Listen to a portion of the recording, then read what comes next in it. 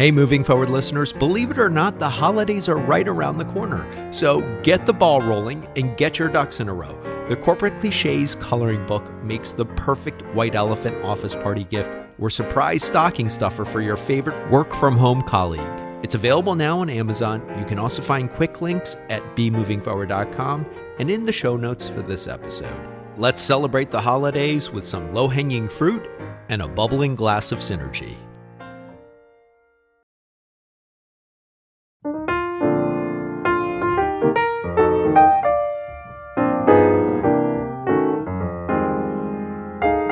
Hey, John Lim here. We're moving forward with episode 450. I hope everyone is having a great week. I hope you had a great weekend last weekend. And I want to welcome any new listeners. If you're new to the podcast, I do recommend check out episode 000, which is the updated trailer for the series. That'll give you a background and roadmap on how to approach moving forward so you can design your own moving forward journey based off of what is of interest to you. And this week, I'm continuing on with a mini-series that I started about a month ago, a little over a month ago, on decluttering. And it's a journey I've been on since around July to basically purge and get rid of things that I no longer need or want, taking stock of everything I own, and reinventing my living and workspaces. And over the last couple of weeks, I've gone into different philosophies as I've been on my own decluttering journey. I've been reading a lot of books from different authors who have gone through this themselves, who have different philosophies and variations of philosophies. And I started with Marie Kondo, which was the first book I read. And then last week, I talked about Fumio Sasaki. This week, I'm going to continue on and share the third book that I read, which was The Minimalist Home by Joshua Becker. And I will say, out of all the different philosophies that I've read, this one is probably the one that I'm most closely in line with or aligned with.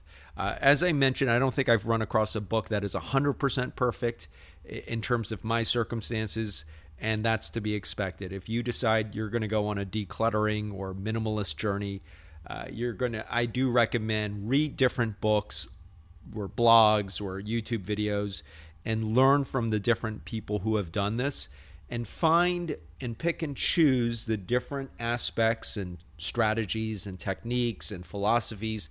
You're going to pick and choose, I think, from different ones and come up with one that works for you. So what I'm going to do, as I did with Marie Kondo and Fumio Sasaki, I'm going to share 5 takeaways that I got from Joshua Becker's book.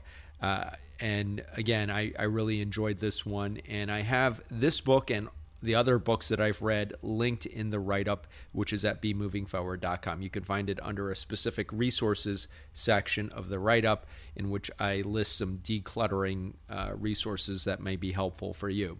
All right, so number 1, Joshua Becker really talks about decluttering and purging from the perspective of the home.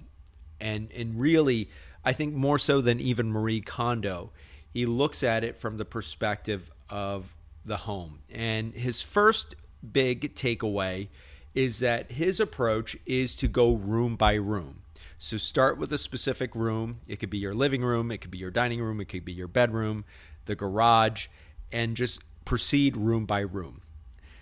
The second takeaway that I got from Joshua Becker is that spaces in your home should be reinvented to facilitate connection with family members and guests. And so that's a big part of the book, is not simply about decluttering or purging, but reinventing the living space so that anytime you have guests over, or if you have children, or if you have a significant other, spouse, that those spaces really do help facilitate connection between those individuals.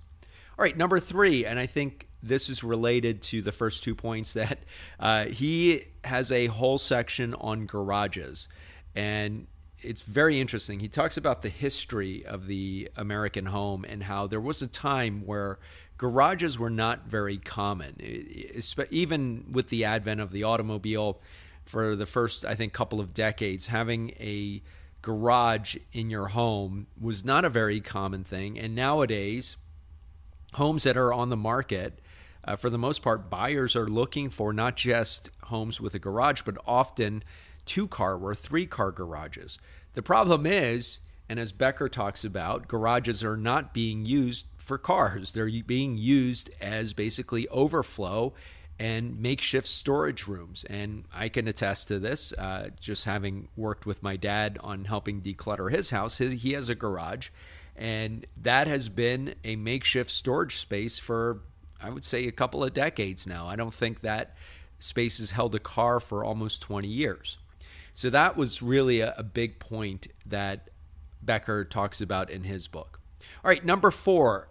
I thought this was one of the most poignant parts of the book, and Joshua Becker approaches this as someone who is a husband and a father, and he talks about the importance of involving your family members, especially your kids, when it comes to decluttering, purging. It's not something you want to impose. It's something that it is important to have all family members in alignment and in agreement. And then finally, I thought this was a very interesting part of his book. He talks about how once he and his family purged a lot of their unnecessary belongings, they found that they had too much space. And so what they did was they downsized their home. They realized they didn't need as big of a home as they were living in. And he talked about the benefits of that, saving money, not just with the mortgage and things like that, but in terms of the utility bills, and also downsizing as a way to help maintain the consistency in keeping only the things that you need or only the things that you really want, and not allowing yourself to ever get back to the point in which you have too much stuff. So those were the 5 basic takeaways that I got. When we come back from the break, I'm going to share with you what worked for me and what didn't. Hey, Moving Forward listeners, here's today's Poshmark Power Tip. If you don't have access to a printer, you can use a shipping QR code from a Poshmark sale by generating it on the app. Simply take your phone to the post office along with the package and show the QR code to a USPS rep. They'll scan it and take care of the rest. For more Poshmark seller tips, check out the Poshmark Guide for Individuals and Small Businesses, which is available on Amazon in paperback, Kindle, and as an audiobook on Audible and Apple Audiobooks. Start learning and moving forward today. All right, we're back, continuing on with episode 450. And we're talking today about Joshua Becker's book, The Minimalist Home, and 5 takeaways that I got, which I covered in the first half of this episode. So let's talk about each one in turn. Number 1, I actually love this in theory. Going room by room, I think, makes a lot of sense. As I've talked about with the prior philosophies, none of the philosophies from any of these authors have really perfectly fit my scenario. And my scenario, admittedly, is very unusual, in which I'm not just decluttering or purging one space, but I've been actually helping my dad purge his home, and I've even been helping him purge his workspace as well. And so I've been rotating between 3 different places. The other thing with me is that a lot of the items that I have been scattered in different places. And I talked about this in reference to on a couple of episodes where I talked about how before I started certain item categories like tools, I didn't do a good job of keeping them in an organized central place. I would have different tools scattered about in different various random places within my condo. So I love this in theory. I do think Becker has a very good approach, and if you read his book, you'll find that he's very methodical in laying out which rooms you should start with.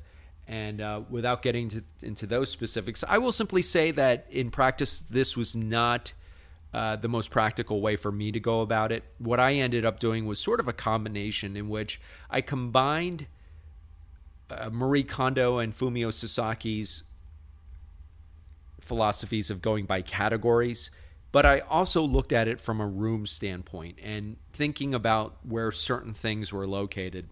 So I did kind of a hodgepodge of the 3 philosophies. And so I was purging by category, but also thinking in terms of where most of this clutter was that needed to be decluttered in terms of the actual space that it was housed in. So things like storage units or closets, that sort of thing. And so overall, I like this theory. And for many of you, Becker's room by room approach may work really well. All right, number 2. Yes, I think I agree very much with this, and I say I think because I'm not there yet. I'm not at the point where I am reinventing the spaces that I'm living in. I've done it to to a certain extent when it comes to my workspace at home, but in terms of reinventing what I want my home space to look like, or helping my dad reinvent his home, that's definitely something I would like, to have the spaces be reconfigured in a way such that anytime anyone is in them, whether it's a visitor or family member, that it does facilitate connection. And that may sound a little nebulous, so I'll give you an example from Becker's book. He talks about how in his prior home that they had a living room with a lot of ornate furniture and things like that, and it was more of the sense I got was that it was more of a museum piece. And think about, for instance, if you have a formal dining room, or if your parents may have had a formal dining room, or your grandparents, it's a space in which you may use it once or twice a year, but it's not a space in which you're going to congregate regularly. It's not a space where you can just sit down, be comfortable, and have a conversation. And Becker talks about this with his living room, that they got rid of a lot of the heavy furniture pieces and replaced it with more functional, comfortable, smaller pieces that you could walk into that room, feel comfortable sitting down. And he talks about how it actually helped engage or develop further communications between his children and he and his wife with their children. I thought that was great, and that is definitely something that I'm going to be mindful of as I get to that point. I'm not quite there yet, but I would say I think that is a good way to look at how you want to proceed once you have finished the actual decluttering. As I've talked about, I am still in my decluttering phase, so I'm not yet at the point in which I'm ready to reinvent spaces, but I'm keeping that in mind. Number 3, I will say 100% yes. I think, and it's amazing to me, I don't have a garage, a private garage, since I live in a high-rise. My dad has a garage, though, in his home. And that garage has been filled up with so much stuff. It has been an overflow, a makeshift storage unit. And we are actually very well into decluttering it to the point where I would say we're almost to the point where we can actually store a car in there again. And so I think that I'm a big proponent of this. And what's interesting is that sometimes I will see my dad's neighbors when their garage doors are open. It's very easy and interesting to see that I'd say 1 out of 10 actually are used as garages. In other words, a place where a car is stored. But the majority of them I can see are being used as makeshift storage spaces. So I think that is a surefire sign that you probably have too much stuff and it is time to take stock of it. And decluttering a garage can feel very intimidating.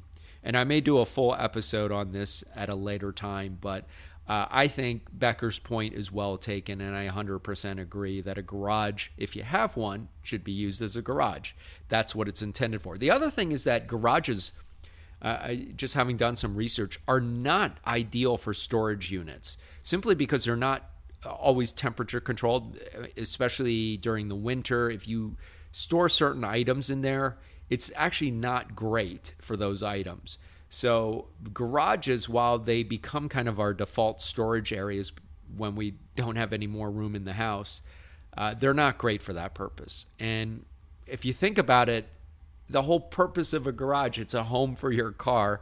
And if it's not being used for that purpose, I think that is a surefire signal that you have too much stuff and it's time to take stock of it. All right, number 4. Becker, one of the things I loved about his book is that he more so than the other authors I've read, takes his approach from the standpoint of someone who has a family. He has a wife, he has a couple of kids, and while I don't yet have kids, I love the way he broke this down. And he talks about this, that one of the challenges that he and his wife had, I mean, they were both on board, which I think is a huge first step, is getting your spouse on board with this. And then getting their kids on board. He was worried because they were younger when they started this, that they may be resistant to it. And think about it in terms of things like their toys. And what was great about Becker's chapters on this is that he talks about how he didn't impose it. And that's something that I think resonated with me, is that he didn't impose decluttering, purging, or he didn't make it a mandate, and he didn't make them feel bad or guilty that they had too much stuff and it was time to get rid of a lot of it. He had a discussion with them. And when it came to things like toys or books, he would have a discussion, and they basically together came up with certain rules. Like, if your toys can't fit into this toy chest, then we should figure out how we can do so. In other words, are there toys that you no longer play with that we can donate or sell or give away, such that someone else can use them? And that's the philosophy that I've really embraced. And not as a standpoint even from as a parent yet, but as a single person. And I've talked about this specifically with books. I have a lot of books that I've collected over the years. And just going through them and realizing a lot of books that I have loved over many years, many of them I'm not going to read again, or I'm not going to get around to reading. So letting that go, and just letting it go with the feeling of, I want someone else to enjoy this. Someone else is going to love this. Someone else is going to embrace this. And the more you do that, the easier I think it is. And what was great is he talked about how his kids not only were receptive to the idea, but took it on their own to really run with it. And, it just made it that much easier. And I can see how that makes it that much of an easier process. And similarly speaking, it's something that I've done with my dad, which has been great. It's just going through a lot of his stuff, going through a lot of family stuff, and just going through it for the first time in many years, and deciding what we can keep, what we can donate, what we can recycle. So that is 100% yes. And if I ever do have kids, that is something that I definitely would want to embrace, is Becker's approach and philosophy. And as for the last point, I think it's really interesting. I am definitely not there yet. It is something I might consider, downsizing my home needs. I'm in a different place in my life, though, as someone who doesn't yet have a spouse or kids.